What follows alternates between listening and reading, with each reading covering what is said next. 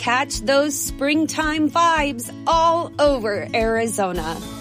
Break out of the winter blues by hitting the water at one of our lake and river parks. Take a hike among the wildflowers. Just make sure to stay on the trails and leave the flowers for the bees. Discover Arizona's best-kept secret and visit azstateparks.com/amazing to start your springtime adventure. This episode of the Duke Basketball Report podcast is brought to you by 2006 Duke alum Dave Olverson. Dave recently moved from New York City back to Durham and instantly fell in love with the food, the entertainment, and the community. He encourages all Duke alumni to look at Durham as a place to live. You will love it.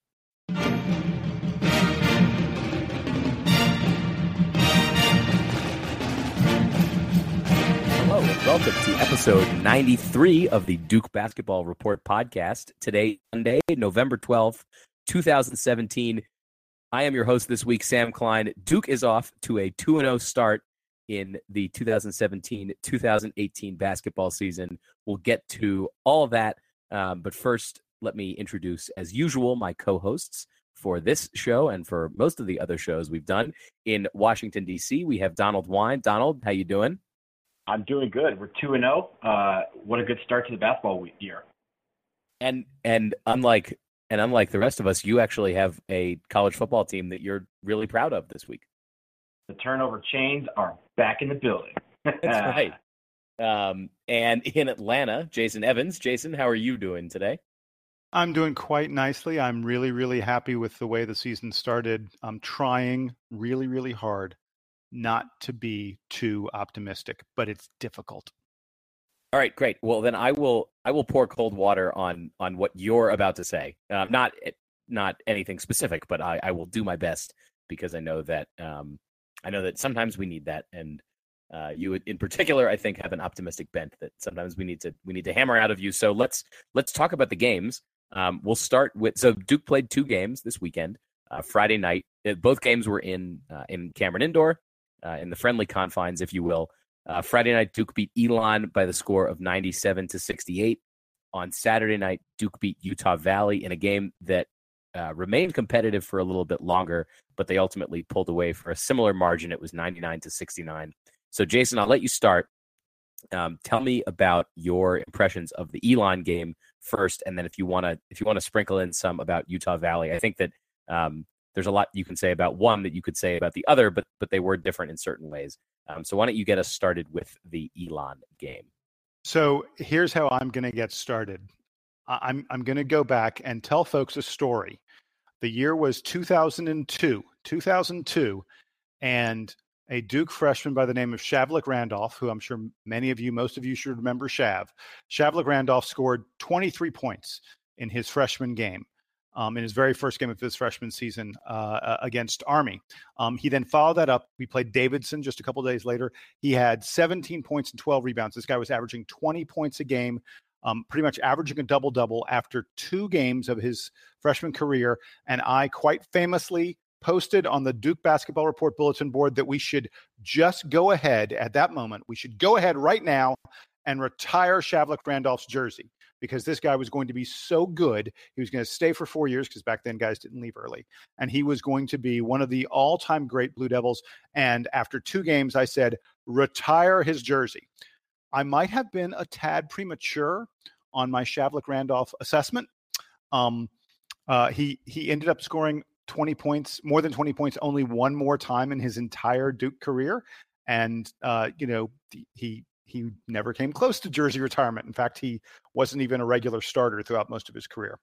So with that story in mind, I try not to get too crazy about freshmen, especially after just a couple games. I try to, and guys, I'm going to play you the song that I think of whenever a Duke freshman really has a great first game. You ready? Here's the song. Don't believe the hype. Don't believe the hype. Yeah. So I go back to Public Enemy and I say, don't believe the hype. And I say that to myself, and I really try hard. I'm believing the hype on Marvin Bagley. I mean, this guy was absolutely incredible in both these games.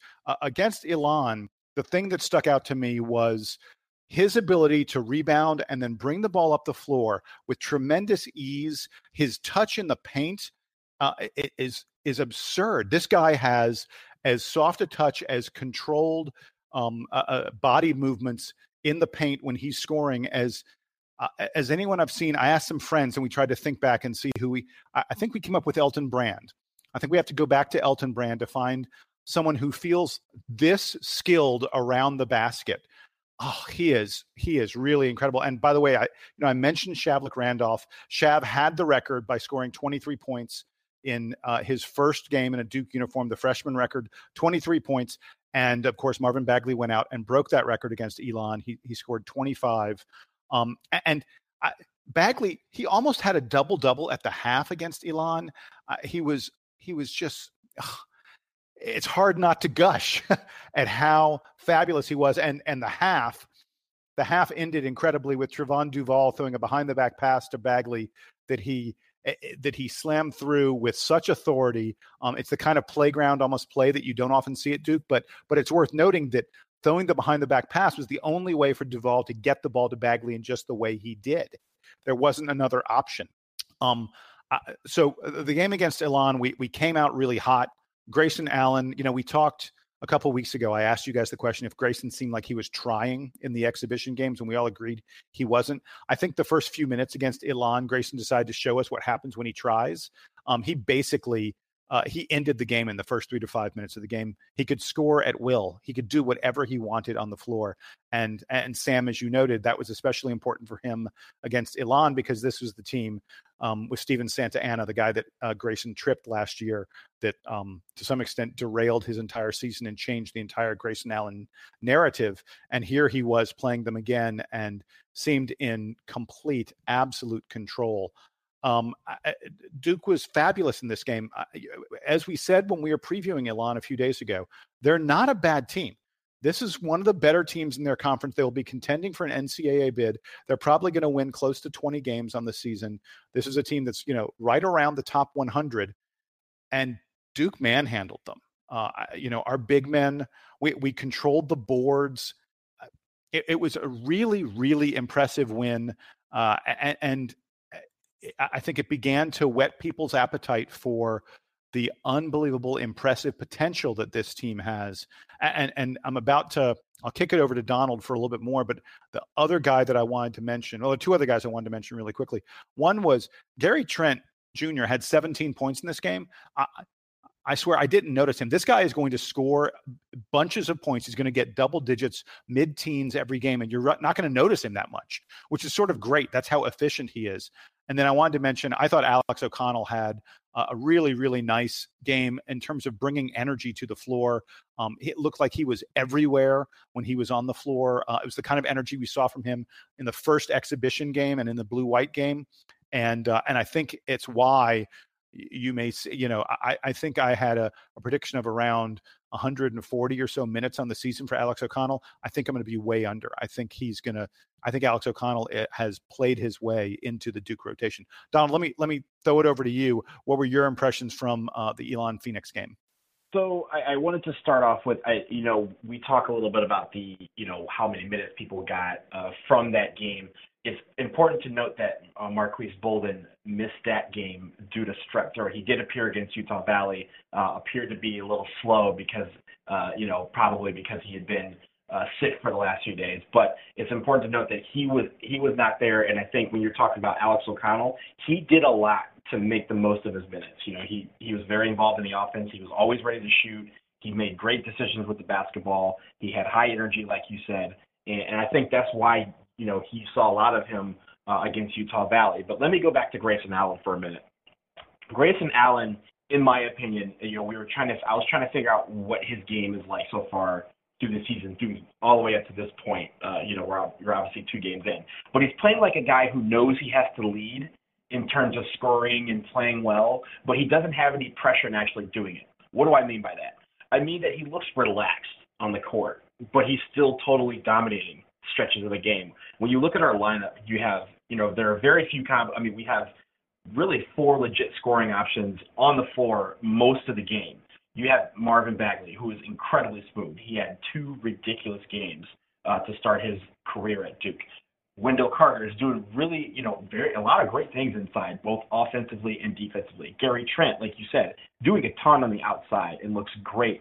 Trevon Duval is leading the offense. He's probably the slowest of the starting 5 to get into the flow of things, but still Allen is leading this team. He's shooting well over 50% on the year so far. A lot of those shots are deep. It's not like he's just doing dunks. He's doing a lot from the outside. That's what we're going to need from Grayson Allen this year. And him being more relaxed, I think, makes him play a lot better. He's having fun out there. And him being off to this great start as a leader is why we dominated both of these games. And finally, there's 2 more things I want to note about Elon before we really dive into Utah Valley. I thought Javon DeLaurier was fantastic. He had 6 points. He had 11 rebounds. He was active around the glass. He was energetic on defense. He gave us momentum, highlights with, a couple of dunks, including one where he, off a steal, where he went the length of the court and really outran 3 guys to the basket to dunk it home. I think he did fantastic against Elon. And I think that energy, that glue that, we've been talking about describing him so far in the preseason and now early in the season, that was what he did on Friday night. And I think that's what we're going to need from him. Finally, if you're going to have a black eye on this game, it's from the free throw line. We were 3 for 11. That is completely unacceptable for a Duke team. I don't know what the issues were. It seemed like it was corrected a little bit in Utah Valley. But if these guys are going to be playing inside, they're going to get fouled. They're going to go to the line. They're going to have to make those free throws. We can't leave points to the table against good teams because they'll expose us for that. And we don't want to have these things go down to a couple of points that we left on the line. So 3 from 11 is probably the only sore spot of this game, but overall a very, very good game for the Blue Devils. Yeah, I think the only thing I would add is that I'm thrilled, not just from the Elon game, but from the Utah Valley game as well. The way that Trevon Duval seems to have stepped right into the point guard role with this team. He seems really comfortable passing, bringing the ball up, and he and the rest of the freshmen, at least the starters, all seem fairly confident and competent on defense, which I know was something that we talked about. This team had a lot of potential for, but that we weren't sure how well it would manifest, especially early in the season, as they're still kind of getting used to each other. But I think that they're doing a lot more switching, I think, than we've probably seen in years past, which hopefully takes more advantage of their athleticism and relies less on them having to think, about a complicated defensive scheme. So all that looked good. Donald, did you want to? Actually, wait. Hey, Sam, really quick. I want to jump in and ask 2 things. First of all, I love that you brought up Duval. That the guy has 20 assists and 1 turnover. I think a 20-to-1 assist to turnover ratio is adequate for my point guard. I'll take that. I mean, I would say it's good enough. It would only beat the. And I'm doing this off the top of my head. If you guys remember better or can look up better, I think it would only beat the Duke record by about 4 times. So, yeah. If you get a point guard who's better than 4-to-1, you're thrilled. It was Cook that set the Didn't Quinn Cook set the assist to turnover ratio? He was around. I'm not sure if he set the record, but he was around 5-to-1 that one year. It was him and John Shire from back in 2010 that I think have had the best assist to turnover ratios. But the other thing I wanted to mention was, and I hate to bring this up before we get into the full Utah Valley game. Maybe I should wait. But you talked about defense. Duke played a ton of zone in both these games. Yeah. And I thought we looked really good playing zone.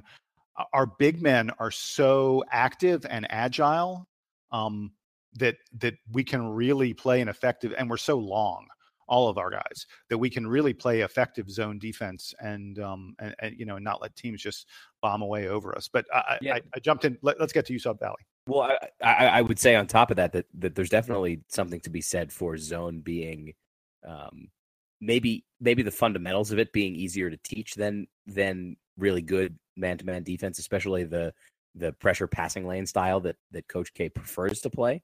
That does require a little bit more of like players being aware of each other and things going on behind them that they can't necessarily see. So maybe that's a strategy for him to, give the defense different wrinkles without making them too complicated.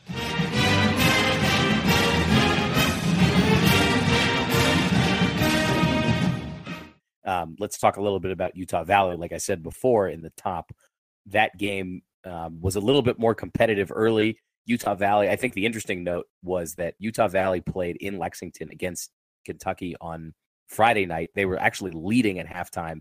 Kentucky ended up pulling away, but Utah Valley gave them a good scare. So I'll let you open, Donald, the Utah Valley discussion with, did the outcome of the Kentucky game from Friday night make you feel more confident that Duke was going to pace them, or because they were going to be tired, or less confident because, hey, they just gave Kentucky a good run and now they have even more confidence than they probably did going into that game?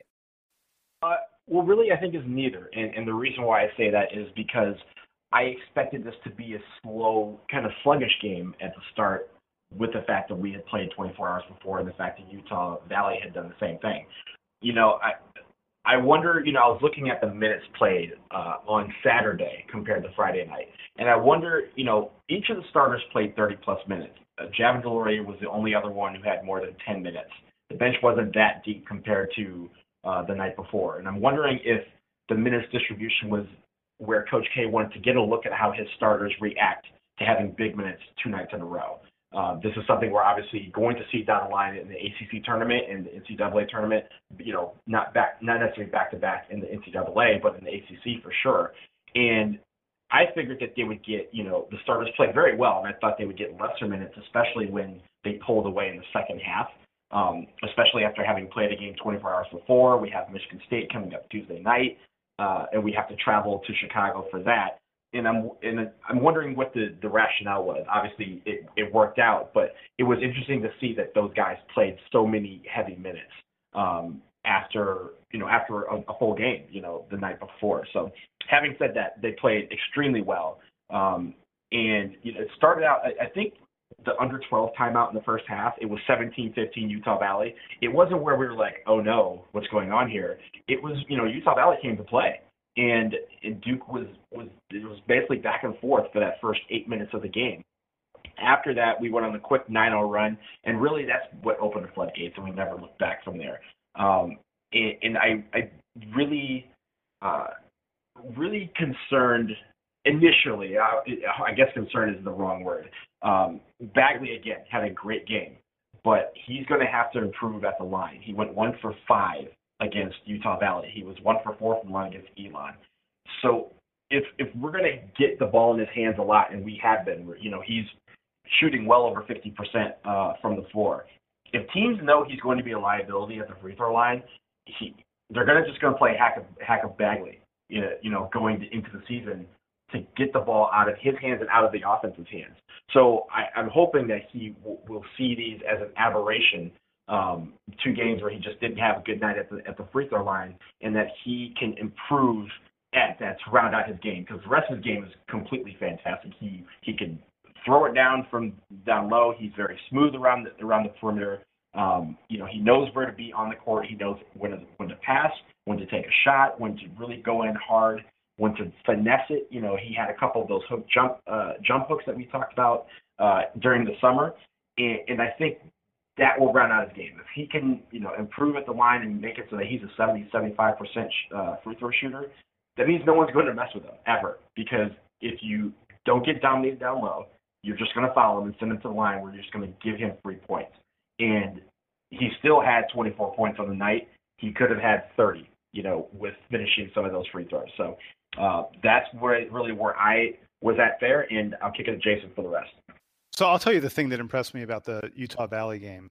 Do you guys know that the first 40 points in that game were all scored by our freshmen? We didn't have Grayson Allen didn't score very much early on. He was facilitating other guys, and the game just seemed to be coming to other players. So the first 40 points of that game were all scored by freshmen. That has to be some kind of record. That's like crazy. And I'll give you another crazy one.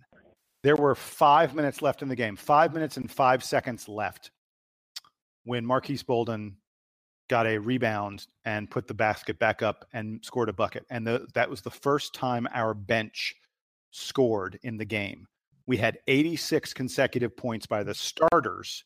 And then finally Bolden got a basket and in the final 5 minutes or so, it was all bench guys playing for the most part. But I was like, I mean, for those two really crazy things to happen, for nothing but freshmen to score the first 40 points and then nothing but starters. The starters had 86 points. The bench had 0 with 5 minutes and 6 seconds left in the game. That's just wild. And I agree with you. I think it's really interesting that Kay played some of these guys, the kind of minutes that they played in game number 2. I mean, this is a game we won by 30 points.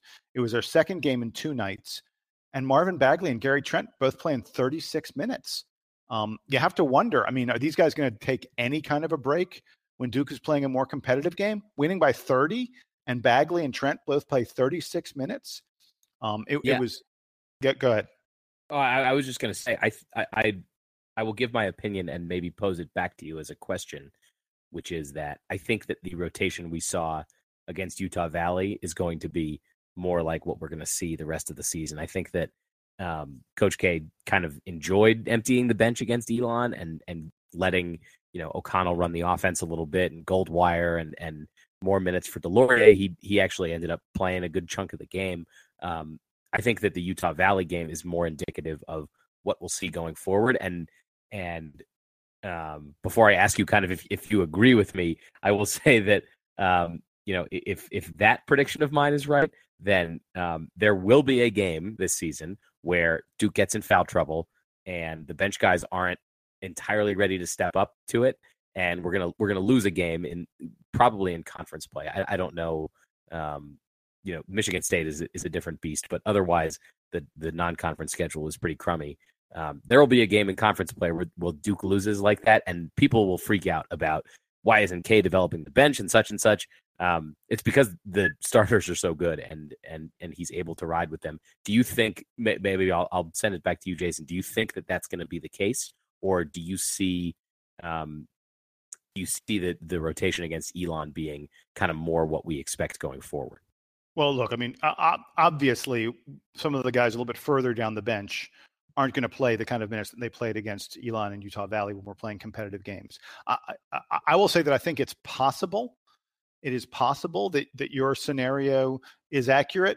I want to see more evidence. I want to see us playing, better competition, BCS quality, Power 5 conference competition, and slightly closer games. And also, I still think there's something going on at the beginning of the season where K is trying to get these guys ready for what they're going to face when we get to the ACC and when we get to, more legitimate teams, which we will in just a couple of days. When we play Michigan State. So I'm not sure that we've seen the rotation yet. I sort of think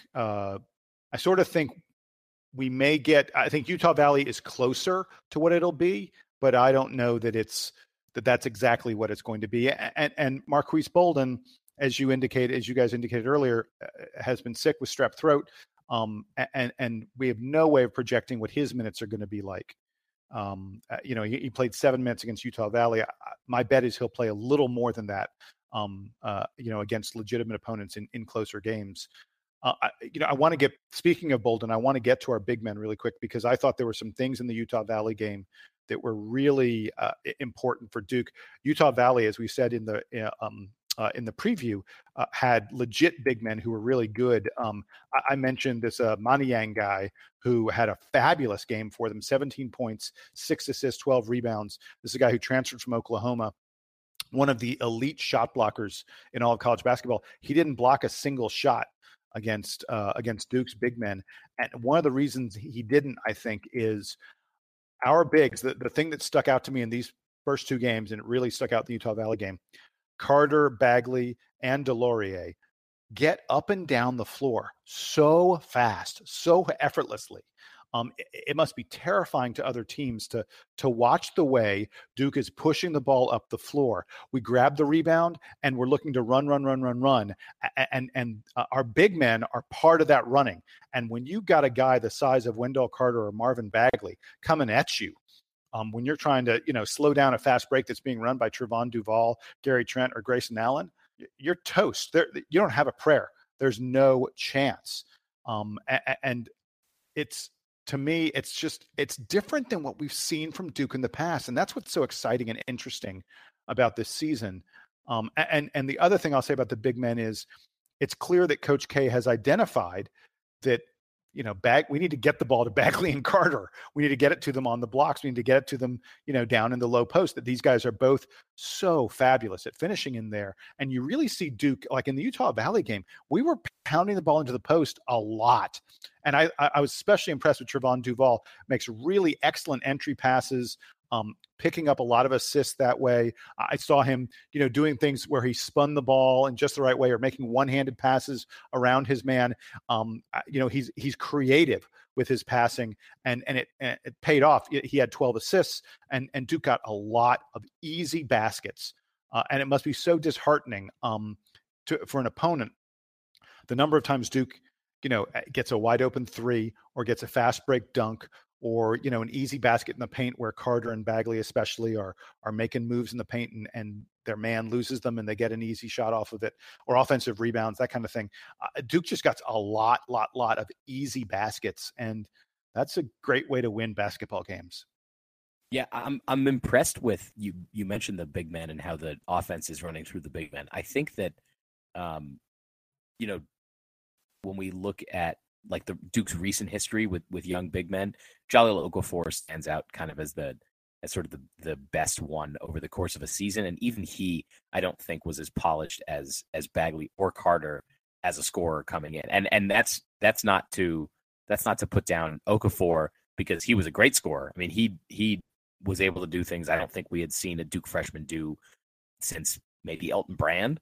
But the way that Bagley and Carter are able to move, not just in the low post, but kind of around basically anywhere inside the 3-point line. I don't really want to get into them shooting threes is kind of a weird thing, but the way that they move inside the 3-point line and get the ball and make scoring moves, but also make good passing moves. I think that both of them are doing that kind of more efficiently and in a more diverse way than Okafor did.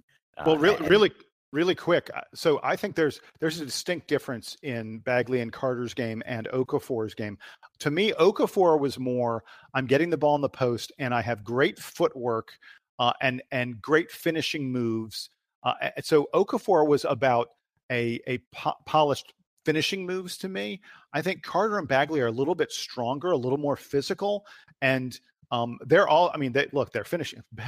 Bagley especially finishes incredibly well with the ball, but I think Okafor's moves maybe were a little more polished, but whereas I think Carter and Bagley are using their size and their physicality to finish a little more effortlessly. Yeah, and they definitely have Okafor's a lot of game too. Right, Okafor's game was a little bit older than Bagley and Carter's games are. Yes, and it's almost weird that looking back, and I don't want to make this too much about Okafor, but it's a little bit weird looking back that we didn't see Okafor struggling in the NBA as much as he has, given that his game really wasn't like the basketball of today. It was really like the basketball of when he was born. And Bagley and Carter really play more of that kind of future style where they're more versatile. They can play farther away from the hoop. They can get the ball farther away from the hoop, and they can do more with it. Donald, did you have anything to add about the Utah Valley game? Hey, Donald, please talk about Wendell Carter's stat line. Oh my God, what a stat line! Yo, he was terrific. But here's the thing: he was 4 for 8. Yeah. Well, but so the crazy thing though was 7 rebounds, 4 assists, 3 steals, 4 blocks. Talk about filling it up. Yeah, he was a stat stuffer. And the thing about it, you talked about Trent in the Elon game kind of being, hey, he had 17 points. I did not see him play. And we're not talking about this in a bad way. He was so everywhere that, you just kind of got used to the fact that Wendell Carter was all over the place. And, you look up, you're like, oh, he had 12 points and 7 boards. That's cool. He had 4 blocks. He had 4 assists. He did everything. And he literally was everywhere in the court. And even still, you still were like, wow, he had a real quiet 12 points and 7 boards. And when you see that, and I think this is what this team is about. At any point, any one of those 5 starters, even, Delorier, can step in and do work. And they also can also step back and do stuff on the sidelines that need to be done for the team to win, and not necessarily be in it for the spotlight on them. They're playing together. They're having fun. And sometimes when you're having fun in the corner while everyone else is, dunking at the rim and finishing and shooting threes and getting animated. Sometimes having fun is doing the little things to get this team on the path to success. And that's what he did on Saturday night. He did that very well. And I remember looking, basically at the under 12 timeout in the second half. And I was like, wow, he's having quite a game for someone who I have not really focused in on for this, entire time I've been watching the game. So that's a good thing. And I think those sort of games you're going to see a lot from Wendell Carter, and you're just as many of those games as you'll see the games where he balls out and he's going for 25 or 30 points or something like that. Okay.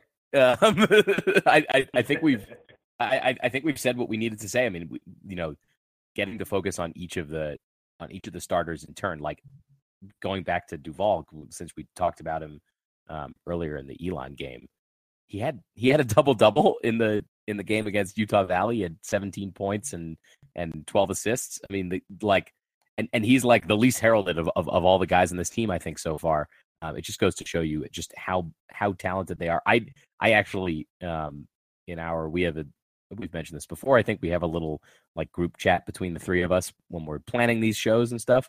And I referred to this current Duke team as the Monstars because it's like all 5 guys are athletic. They're all long. They can all move around really well. And it's they're so overwhelming athletically. I don't know how another team is going to be able to match up with every single member of the team. Now it changes, I think, pretty quickly once you get into the Duke bench. But as far as the starting 5 goes, and like we've talked about, I think the starting 5 is going to get a lot of the minutes this year.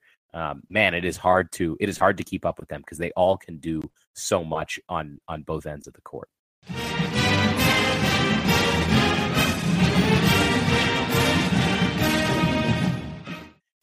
This episode of the Duke Basketball Report podcast is brought to you by 2006 Duke grad Dave Ulverson. Dave recently moved from New York City back to Durham and is really impressed with how Durham has grown and revitalized since his time there, with multiple new high-rise buildings changing the skyline to a much safer downtown and many more job opportunities both in Durham and around Research Triangle. The quality of life in Durham has skyrocketed. If you have any questions about life in Durham, you can email Dave. He's at durhamdavedbr@gmail.com. That's durhamdavedbr@gmail.com. Thanks again to Dave Ulverson for sponsoring this episode of the Duke Basketball Report podcast.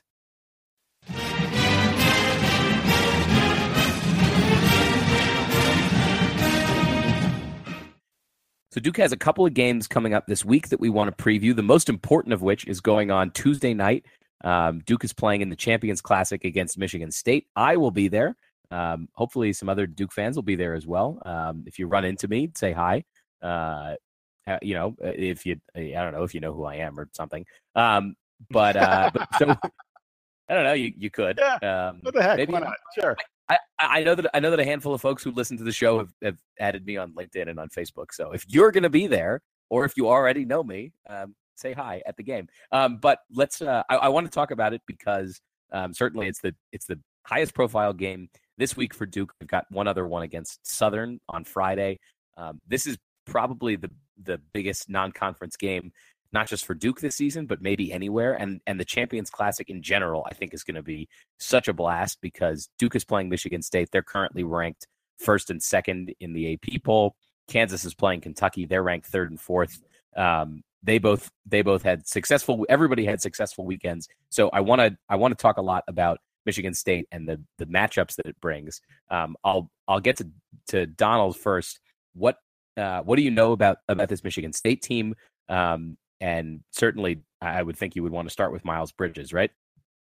Well, you have to start with Miles Bridges. He he's the real deal. He's one of the best players in the country. He's the preseason National Player of the Year in pretty much every poll you have. He's one of the top candidates for all the end of season Player of the Year awards. And even though he's listed at 6'7", he is their monster. He is their monster. He plays kind of like LeBron James. He has the ball in his hands a lot. He's going to look to create his shot. But what do we know about Michigan State as a whole? He plays like Michigan State plays. They're a physical team, and they pride themselves in getting after loose balls and rebounds.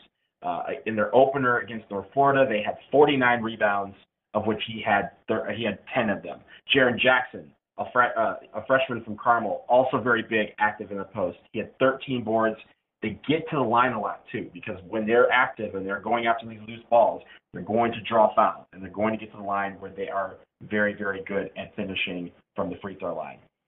We're going to have to be very terrific on the perimeter to slow down these guys. They have Josh Langford, Cassius Winston, and Lou Rawls Darren Jr. These guys are the motors. They're going to organize the offense where Miles Bridges has really shined. It's not really like a get the ball to Will kind of offense if you guys are fans of the Fresh Prince. But Miles Bridges is their guy. He's going to get the ball out. He's going to get his opportunities. But Michigan State is a loaded team from top to bottom, and they play very, very hard every single time. They're not going to quit. They're not going to give up. We have to maintain our assertiveness on the boards and in the paint, in my opinion. That is the morale killer for Sparty. They hang their hat on being the strongest in the paint and on the glass. And if, we talk about Bagley, we talk about Carter, we talk about Delorier. If they can stop them there and then do their thing on offense, that's the quickest way to demoralize those bunch, in my opinion. On the perimeter, I think we're a much better shooting team. The guards can stretch out the Michigan State defense. Grayson Allen, Gary Trent, take your shots. Hit some threes. If you guys do that, Sparty's going to have to get away from their game a little bit, which is not normally what they want to do. They want to control the tempo. They want to control the physicality and the intensity. And if we get them on the ropes a little bit, they're going to have to readjust, and they're not necessarily good at doing that in the past against us. Finally, I think one thing, and I'll kick it over to Jason, this is a Final Four type atmosphere. We talk about this every year with the Champions Classic, but this year is no exception. Number 1 versus number 2 in our game. Kentucky and Kansas is going to be number 4 versus number 5. This is the first major test for our freshmen and how it feels like to play on the big stage in front of everybody against a team that many expect to be in San Antonio in the Final Four, with 2 other fan bases of teams that are favored to get there as well. How will these guys respond? That's what I'm looking for. I think Miles Bridges is going to get his points, and that's okay. If he's going for 20 and not really killing us, that's one thing. But if he's getting everyone involved, if the other guys are feeding off of that momentum, then that's going to be an issue. But one thing that I think bodes well for us, when we play Michigan State, when we play on these big stages, over the course of time, we have played very, very well. And against Michigan State, I feel like we've always attempted to play our best and most times gotten to do so. I think that's going to be no exception. I think it's going to be a terrific game. And I think it's going to be a close game. But in the end, I think this is the type of game that our team needs to show where we're at this point, 1, and 2, to show this is the level that we have to play at every single night to win the national championship. You're going to do it against a good team. You got to go out and play and go and grab it. I think these guys are ready for it, and I think this is going to be one of the barnstorming games that you will ever see in college basketball over the last couple of years. Jason, give me a Duke player who you think has to have a good game or will have a really good game for Duke to beat Michigan State. I mean, the obvious choice is Grayson Allen. Because our freshmen are going to look. Michigan State is also a young team, but most of their young players, other than Jaren Jackson Jr., are sophomores. They've got a great sophomore class full of Nick Ward, Cassius Winston, and of course Miles Bridges. They've got a really strong sophomore class. But those guys are more experienced, obviously, as sophomores than our freshmen. So I think our senior, Grayson Allen's going to have to step up. And I'll tell you another reason why he's probably going to have to step up. I wonder about who is going to guard Miles Bridges, because Miles Bridges is 6'6" and incredibly powerful. And I think he's too strong and physical for Gary Trent Jr. to guard him. I think when Javin DeLaurier is in the game, you're going to see Javin on him every second that's possible. But Javin DeLaurier is probably not going to be in the game more than about 15 minutes or so, if even that. So I think it's mostly going to fall to Gary Trent, but you may see times where we try and have Grayson Allen pick him up. But Allen would be undersized, but Bridges tends to take the ball on the perimeter and try and go around you and slam in your face. That's his game for the most part. He's not going to take a lot of outside shots.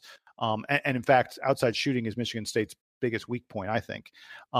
So by the way, there's no way we can have one of our bigs. We can't have, it may be tempting to say we could have Bagley guard Bridges because they are somewhat similar, not entirely similar, but they're not entirely dissimilar kind of players in terms of being really skilled, but also really big and powerful.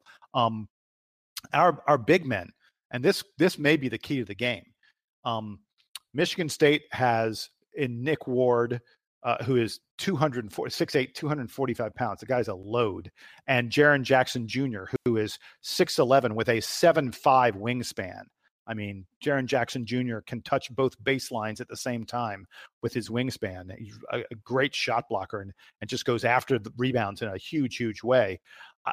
Our Carter and Bagley and Bolden are really going to have their hands full, making sure that Ward and Jackson and Bridges don't just massacre us on the boards. That's going to be one of the most important aspects of this game, I think. But I'll tell you the guy who for Michigan State I think is the key. It's Cassius Winston. Cassius Winston mostly plays point guard for them. And I mentioned that Michigan State is not a great three-point shooting team, and Cassius Winston is probably their best three-point shooter. He's their highest volume three-point shooter. At least I suspect he will be this year. Michigan State only took 12 three-pointers against North Florida. They were 3 of 12, 25%, which is not good. 3 of 12 against North Florida in their first game. Duke, in our games, we're shooting 23, 25 three-pointers. Michigan State, even though they blew North Florida out, only took 12 three-pointers in that whole game. So this is a team that wants to pound the ball inside. They want to get the ball in the paint. So I bet you're going to see a lot of zone from Duke, which would be smart. We just have to be able to rebound out of a zone. It's sometimes harder to rebound out of zone than it is man-to-man. But I bet you're going to see Duke play a lot of zone and dare them to shoot over us. And that's where Cassius Winston becomes, if not the most important player in the game for Michigan State, an extremely important player for them. If Cassius Winston has a big game from the perimeter, Duke's in a lot of trouble. Okay, well, I think you guys covered most of it. I am excited to see how Duke matches up against a slightly more experienced but also really talented team like Michigan State. I think we talked a fair amount last week about Elon in particular having a really distinct experience advantage on Duke, and that didn't really end up mattering because Duke was able to just overcome it with talent. That won't be the case against Michigan State. They've got Bridges and Jackson and all these other guys are extremely talented. Bridges, I think, deserved to earn that preseason National Player of the Year honor. He would have been a lottery pick last year, it seems like, if he had left.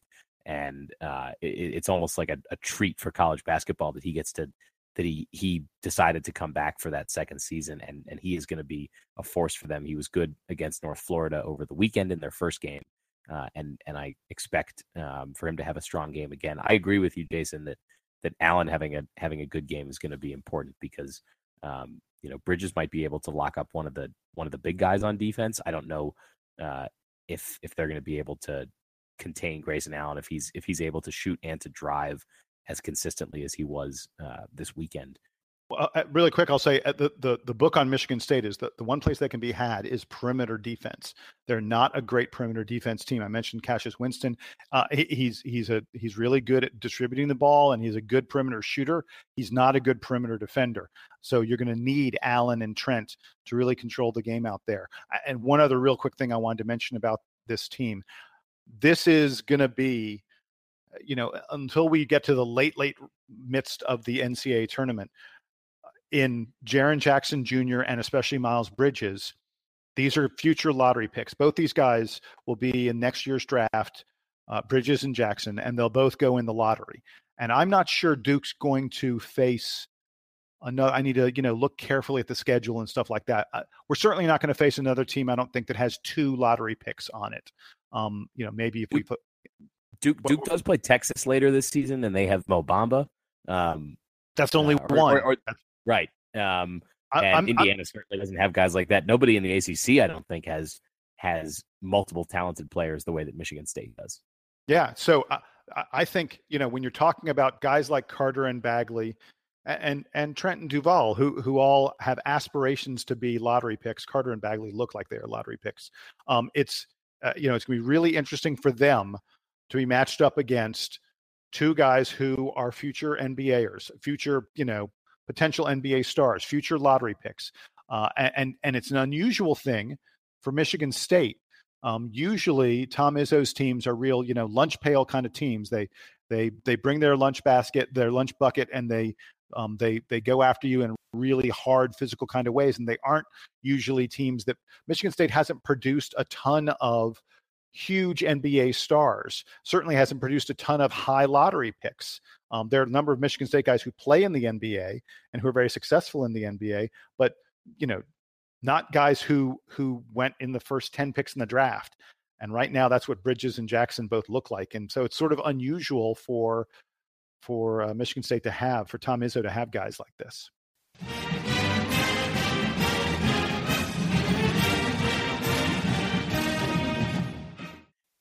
All right, so we're looking forward to that game against Michigan State. Right after that game on Friday night, probably before we record again, Duke has a game back at home against Southern University. Donald, I know you took a look at them heading into that game. What did you want to tell us about that team?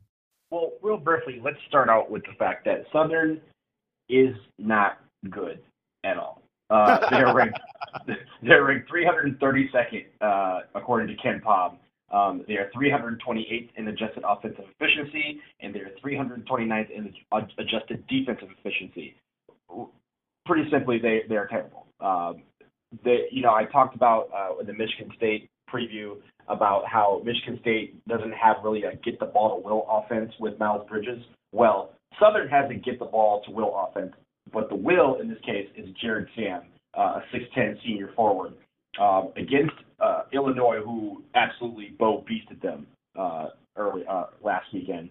He had 21 points. He took 1/3 of the total shots. He scored almost half of their points, had 11 rebounds, and was really active around the rim. But everything flows around him. He's the only guy in double figures for Southern. He's the only guy with more than 3 rebounds for Southern. So he is their guy. And if he does not play well, then Southern will not score. They turn the ball over a lot, and you just have to limit his ability to score and make someone else step up and attempt to shoot baskets. So far, even in the preseason, they really just haven't exhibited that. And if Duke can be active on the glass, box out Jarrett Sam, and really take him out of the flow of the offense, they're going to get whatever rebound they want, and our offense is just going to be able to dominate with Bagley and Carter inside. This isn't the time for Duke to slack off, though. We have the PK 80 Invitational coming up after that, where we're going to play another, couple of good opponents.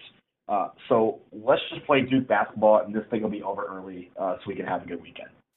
So the only thing I'm going to add about Southern, Donald, you're absolutely correct that Jared Sam is the guy to look out for them.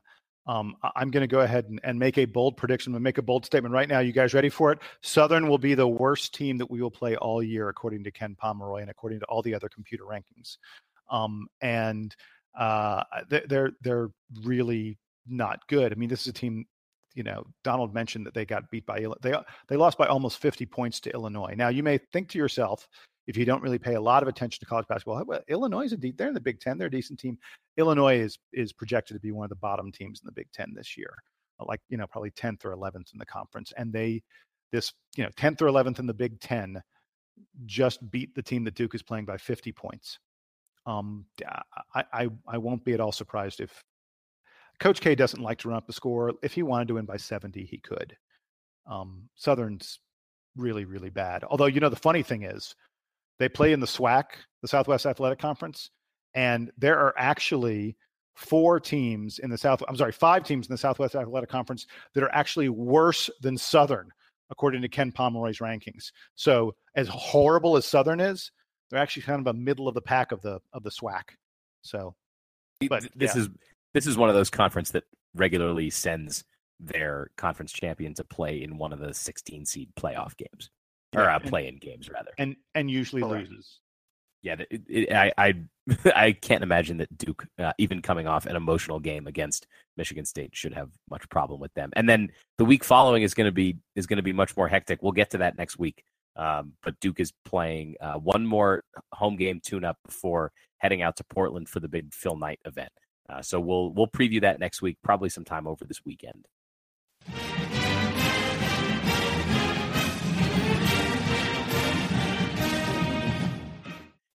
All right, so outside of just the games this week and last week, we had a couple other notes that we wanted to touch on. The first being the post-game celebration they had on Saturday night in Cameron for Coach K. It seems like he passes another big milestone every year or two. So the one that he reached this week was that he won his 1,000th game as the head coach at Duke. They brought out the university president and the athletic director. They had some former players in the house, and Coach K gave a speech. I know, Jason, you got to watch it after the game live. I think that the whole speech is also on the Duke men's basketball social media accounts if anybody wants to check it out. But Jason, can you summarize for us kind of what you heard, what you saw, and what you thought about the Coach K 1,000 victories at Duke celebration? He was typical Coach K. The speech was very sweet. It was very genuine. He's never about himself. He's always praising other people and the institutions. And he took time to praise Army, West Point, where he went to school. He of course praised Duke. He said he's the luckiest guy ever because he got to coach his alma mater, Army. He got to coach Team USA for 11 years. And he also got to coach, he said, the best program anywhere for 38 years so far. And he's talking, of course, about Duke there. And the whole speech, he injected little moments of humor that were, so funny and so genuine. You can sense that he really loves what he does and that all this stuff comes from the heart. And, I think that's really special. But the thing I wanted to focus on at the very, very end of the speech, I wrote it all down. He gave, I'm betting we heard at the very end of the speech a portion of his locker room pep talk, but it was also a great way of thinking about this season for Duke basketball. And I want to read you guys what Coach K said. He was talking about what he said to the team before this game. He said, I tried to remind them of a word that we all need to embrace and immerse ourselves in. And that word is now. He then said, what was is great. And when he said what was, he gestured to the rafters and the banners that are hanging up there for the national titles he's won. What was great. And what will be might be great. But it won't be great unless we consider ourselves fully invested to now. Embrace now with this group. Let's see what the hell happens. That's what Coach K said. And I got goosebumps. It was so inspiring. The notion of, really cool. The notion of living in the moment and understanding that now is more important than thinking about what comes ahead. And you can't get to what comes ahead. You can't get to that success, the what will be that might be great. You can't get to that unless you pay attention to right now. And I mean, we couldn't have a podcast about Duke basketball. We could have a podcast about Duke basketball history. We wouldn't be able to do an hour of it every week, I don't think. I agree. So yeah, it's a really great message, and it's amazing that he maintained that perspective even this far into his career and with as much success as he's had, that he still has all that drive for it. Because he's retirement age, right? He could decide to hang it up any time, but it seems like the guy just keeps going and going and going, and it is so impressive. Even as the landscape changes around him, he just changes with it and keeps reinventing and motivating more and more of these players. It's really astounding. Donald, did you get to watch it? Did you have any additional thoughts? Yeah, I did, and I have a couple thoughts. You kind of led a little bit into what I was going to talk about. 1,000 wins at Duke. Like, let's put that in perspective. I mean, I started at Duke in the fall of 2000, and Coach K celebrated his 500th win at Duke on November 17th. It was my second ever game in college. That's when Coach K Court was founded, his 500th win at Duke. And that was his first cycle. He completed the second cycle of 500 wins in 16 years and 359 days. If you average that out, it's about 29.5 wins a year for 17 years. That's just astounding. And in that time, he's been to 4 Final Fours and won 3 national championships. We've been doing this podcast for about 3 years now. I think it was like late November 2014 when we really started. We're at 93 podcasts, and we'll probably be at about 95 when we hit our official 3-year mark. So for us to reach 1,000 episodes at our current pace, we need to do this for the next 28 years and 7 months, okay? The point here is this. Success combined with longevity is why Coach K is the greatest of all time. For some people, coaching 17 years is a lifetime. Most don't get to 500 wins in their career.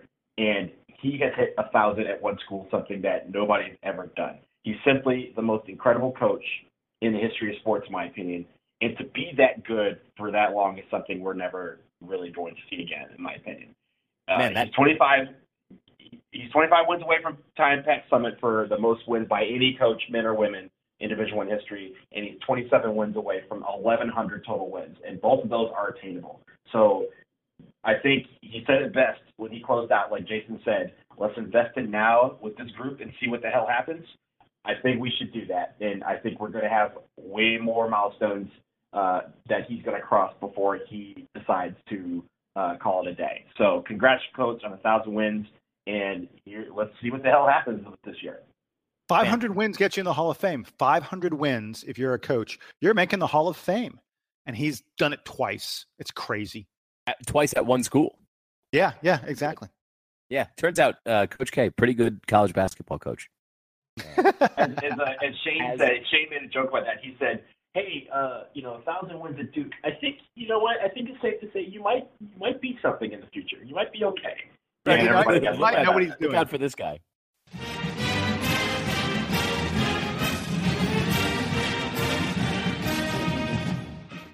Hey, more good news for Duke.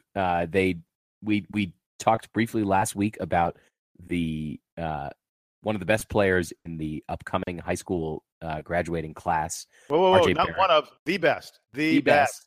Yes. The best player in the high school class, RJ Barrett. He's actually from Canada, but is coming to college in the U.S. And we talked about the likelihood and the potential that he was going to be picking Duke on Friday, and he did ultimately end up doing that. So RJ Barrett is coming to Duke to join Cam Reddish and Trey Jones so far in the class of 2018 that will be enrolling in a year. Jason, did you want to add to whatever you said last week about RJ Barrett and just how much potential he has to be a real star at the college level? Folks, if you didn't listen to my scouting report on RJ Barrett last week, I'm not going to go through it again. Go back, listen to last week's podcast. Shame on you for not listening to last week's podcast already. RJ Barrett is a fabulous, a great scorer, number one player in the class, really, really impressive player.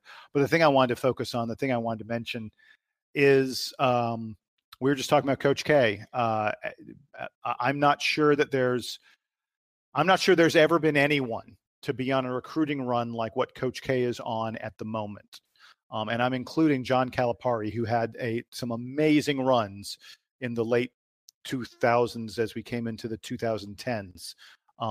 It seemed like he was getting the top player a lot of the time. Duke has now gotten the number one player in the class 3 of the past 4 years. It just doesn't happen. It's not done. And And Kay is doing it. It's like not even a question. We previewed RJ Barrett a week ago because everyone knew he was coming to Duke. It's crazy. Same with Marvin. Everyone knew Marvin Bagley was picking Duke. Yeah, I heard from everyone knew Jahlil Okafor was picking Duke. It's absurd. Go ahead, go Sam. I heard from a friend of mine who went to Oregon, and he sent me a text on Friday being like, "Hey, congratulations on getting RJ Barrett." And I was like, "Yep, figured that was." I guess he was also considering Oregon. Like Oregon was on his list at the end, and I was like, "Yep, we didn't really think he was going anywhere else, so that's just kind of it." And at this point, honestly, like we're spoiled, right? The Duke coaches, Coach K, just seem like they pick dudes, and if they want them, they get them. And Duke is still in the running for Zion Williamson, who is also still number 2 player in the class. We've got number 1, we've got number 3, we've got number 6. Number 3 is Cam Reddish. Number 6 is Trey Jones. And by the way, if you want to think about how dominant Duke is in recruiting, so in the class of 2018, we have the number 1, the number 3, the number 6 players in the class. No one else in the top 10 has signed with anyone. Like if you look at the top 10, it's just top guys going to Duke. That's it. 3 guys for Duke, and no one else has picked their school yet. It's crazy. I mean, guys, maybe these players feel like they got to sign up, otherwise they're gonna lose their spots. Yeah, exactly. There's only so many minutes to go around for top 10 players, and it's incredible. I don't know what Williamson's timeline is. I'm not sure if he'll be a late spring. So he'll wait for guys to declare and stuff like that. But by the way, I mean, Duke has a spot for him. Zion Williamson's going to be a power forward, maybe even a center at the college level because he's so thick and so strong. He'll probably be sort of a stretch 4, not entirely dissimilar to the way Marvin Bagley plays. That's the way Zion Williamson, I think, is going to probably play in college. Maybe not quite as good as Bagley, but close. Duke, the 3 guys Duke has signed are all going to play in the perimeter for the most part. So there's room for Zion, no question about it. I mean, even if there were more bigger guys, it's not like Bagley wasn't scared off by the fact that Wendell Carter is there and Marquise Bolden had come back. If you are talented, you will get to play.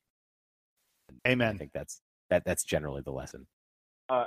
Cameron Crazies, listen up. I need you to make sure that you guys know the words to O Canada for next year, because this True North talent, we will see him rise in Duke Blue, and it's going to be fun to watch. So make sure you got a year, and I have faith in you to get this done. I know words O Canada. If you want me to come teach it, I'll do it. But next year, we're going to have some Canadians in the building. All right, I like it.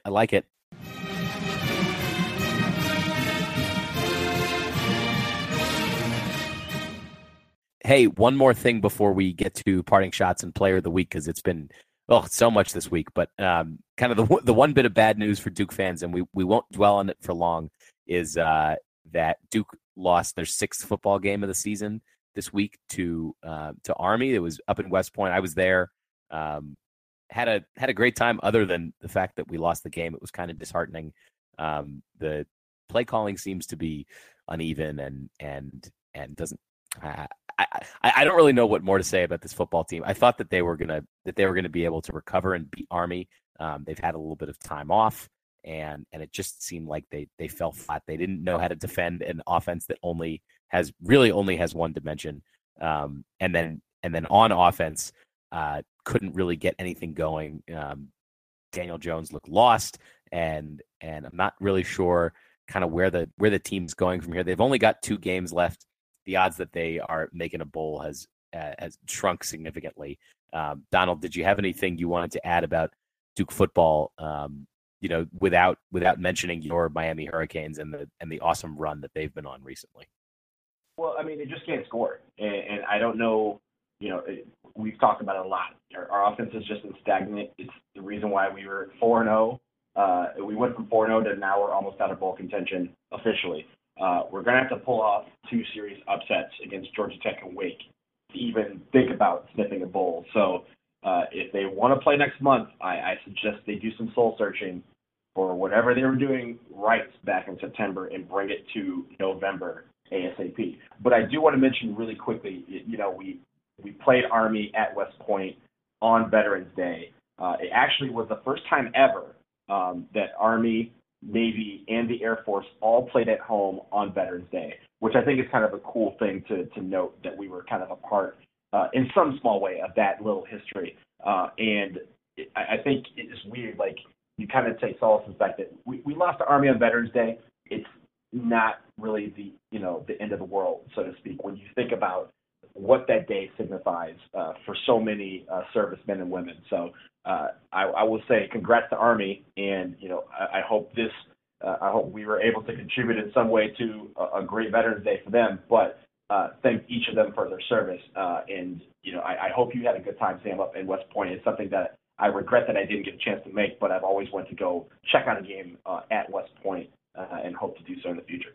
Yeah, the Veterans Day sort of celebrations, I guess, for lack of a better word, were really impressive. They had some Black Hawk helicopters that came over at the beginning of the game. They had the paratrooper guys landing on the field, and almost every time out they were honoring veterans or families of veterans going all the way back to World War II. It was really impressive. I mean, the whole thing. If you've never been to a football game at any of the service academies, it's really a unique experience, because it is big time football. They're all Division I programs. They not as often maybe as some other programs, but they do send guys to play in the pros. But on top of all that, and all the sort of normal pageantry of college football that I think is really great, you get kind of the added element of being at one of these really important schools, and they're all three of the service academy stadiums that I have now. I noted this on Facebook, that I have now been to football games at all three of the service academies, and it's really special. All three have really beautiful stadiums. They're not the biggest places, but they're cool places to see games. They're West Point is really scenic. It's right there on the Hudson River. The whole campus is kind of built into the hillside there, so it's just a neat place to walk around, and there's so much going on, and you get to see all the students that are all dressed up in the camouflage, and they're all there at the game and having a good time. It's really neat. If you haven't been before, I highly recommend it. Jason, did you have anything to add about the Army game? No. Okay. I had a bet with myself that was about what your summary was going to be. The coaching staff, and by the coaching staff, I mean the head coach, David Cutcliffe, needs to take a long, hard look at what happened when the season's over in a couple weeks. He needs to take a long, hard look at what happened this season and who was responsible for it. I'll leave it at that. I think that we've seen some suggestion since the game that we will expect, I think, some turnover in the assistant coaching staff this offseason. So we'll cover that, I think, the best that we can here on the show without distracting too much from the basketball discussion, kind of, because the basketball sort of heats up right around when all the football coaches hop on the coaching carousel.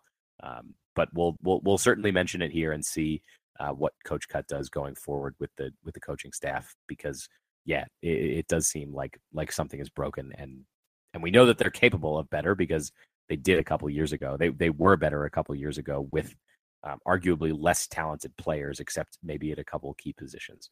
So the summary here is go see games at the service academies. They're really, really fun. Maybe don't necessarily go to a Duke game this year, or because that might be more disappointing.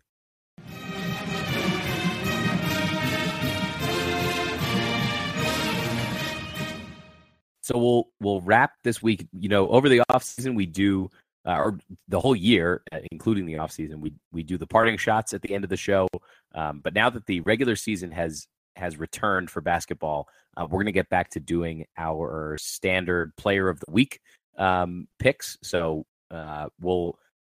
each of us picks a player that we want to highlight for that week based on the games that we saw. So I will start with Jason. Jason, who was your first player of the week for the 2017-2018 season?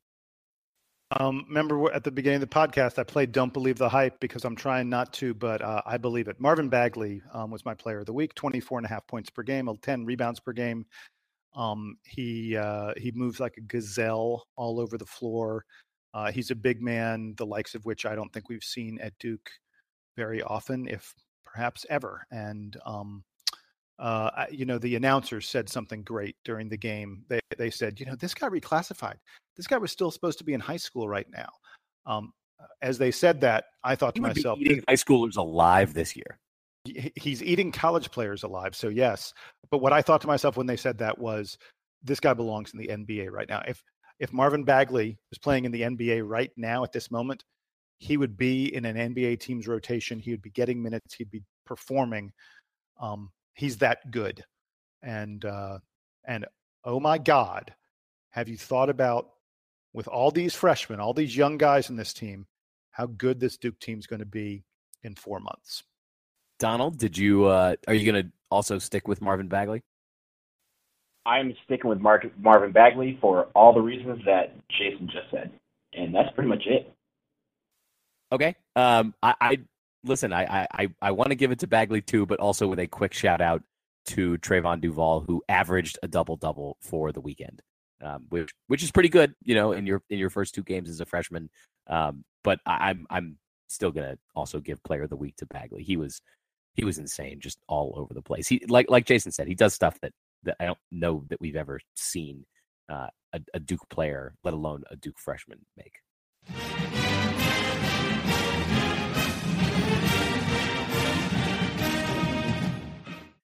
And then we will finish with our parting shots. So I'll kick it to Donald first. Donald, what's your parting shot for this week?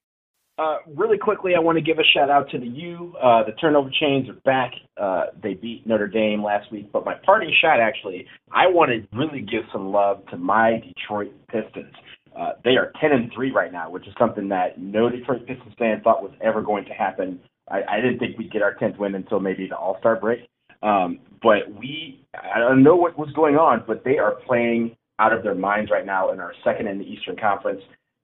We just beat who did we beat today? We beat somebody. Oh, we beat the Heat today. But we did it with one of our very own, Luke Kennard. He had a great game off the bench today. He hasn't really appeared in some of these games, but when he does appear, he makes the most of his minutes, and that's all you got to do to stay in a lineup in the NBA or in college. He obviously has learned, he may not get his opportunities, but when he does, he needs to take advantage of them. And when he does that, we are winning ball games. And the Pistons are doing very well. I like to give them some love. Stones, keep doing what you're doing because I want to get back to the playoffs this year. And I'd love to come see you guys for a game in Detroit. I saw you guys here a couple weeks ago. But for now, shout out to the Pistons. They're doing good. Everybody take note. All right, Jason? I've got 2 parting shots. You guys know what one of them is, and we're going to talk about it in a second, but I want to start with this. Gentlemen, I have a question. Have either of you heard of Nickeil Alexander-Walker? I have not. Not here. Remember that name, Nickeil Alexander-Walker. He is a freshman guard for Virginia Tech. Gentlemen, have either of you noticed what Virginia Tech has done in their first 2 games?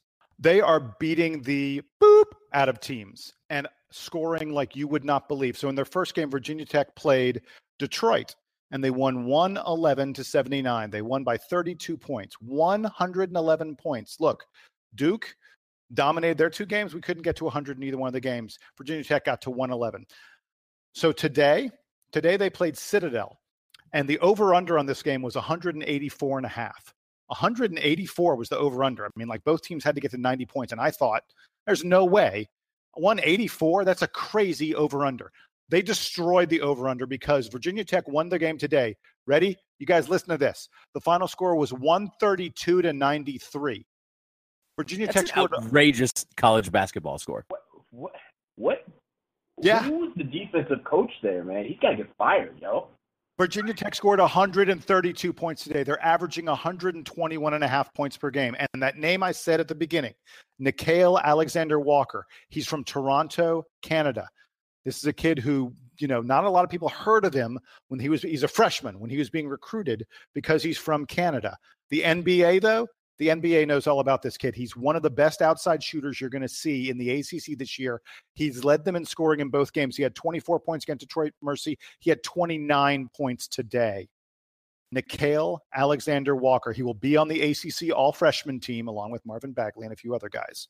This kid is for real, and Virginia Tech is for real. Now, they haven't played good teams. I'm not going to pretend like Detroit and Citadel are any good, but they're putting up 121 points a game.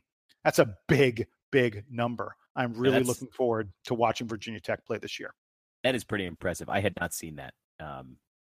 So I will close. Wait. Oh, that's right. You had one more. I have Excuse the other me. parting shot. Yes, you guys are ready for the. So, folks, I was in the market today and I saw the most Halloween thing of all time. I saw for sale a box of pumpkin spice candy corn. This is one of the weirdest products I've ever seen in my life because I happen to love candy corn. I'm a big candy corn fan. You got candy corn? Hold up. Wait. Let me finish. Wait, let me finish, and then you guys can get in. So I love candy corn. And then we'll come with the torches. Yes, but I hate pumpkin spice. Who makes pumpkin spice candy corn? Because if you don't like pumpkin spice or you don't like candy corn, you're not getting it. This is a product made only for the tiny Venn diagram of people who like both candy corn and pumpkin spice. That's why there were still some of it sitting around waiting to be sold, a week and a half after Halloween. Go ahead. Attack me now for liking it.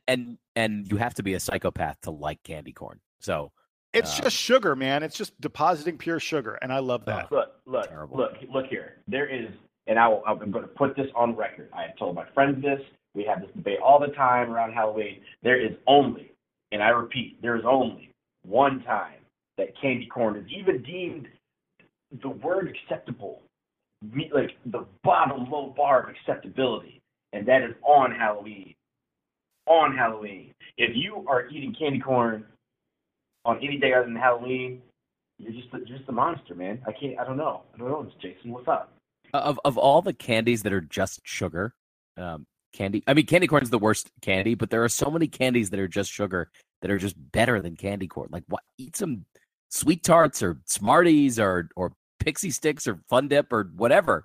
I eat all of those. I love Sweet Tarts. Are like, by the way, Sweet Tarts and popcorn. You guys know I go to the movies a lot. Sweet Tarts and popcorn is like, that's my jam. I love. Wait, you eat them? You eat Sweet Tarts and popcorn together? Yeah. Oh, it's so good. Oh yeah. Right. I need to try this because Sweet Tarts and popcorn are like two of my very favorite snacks. Oh yeah. There we go.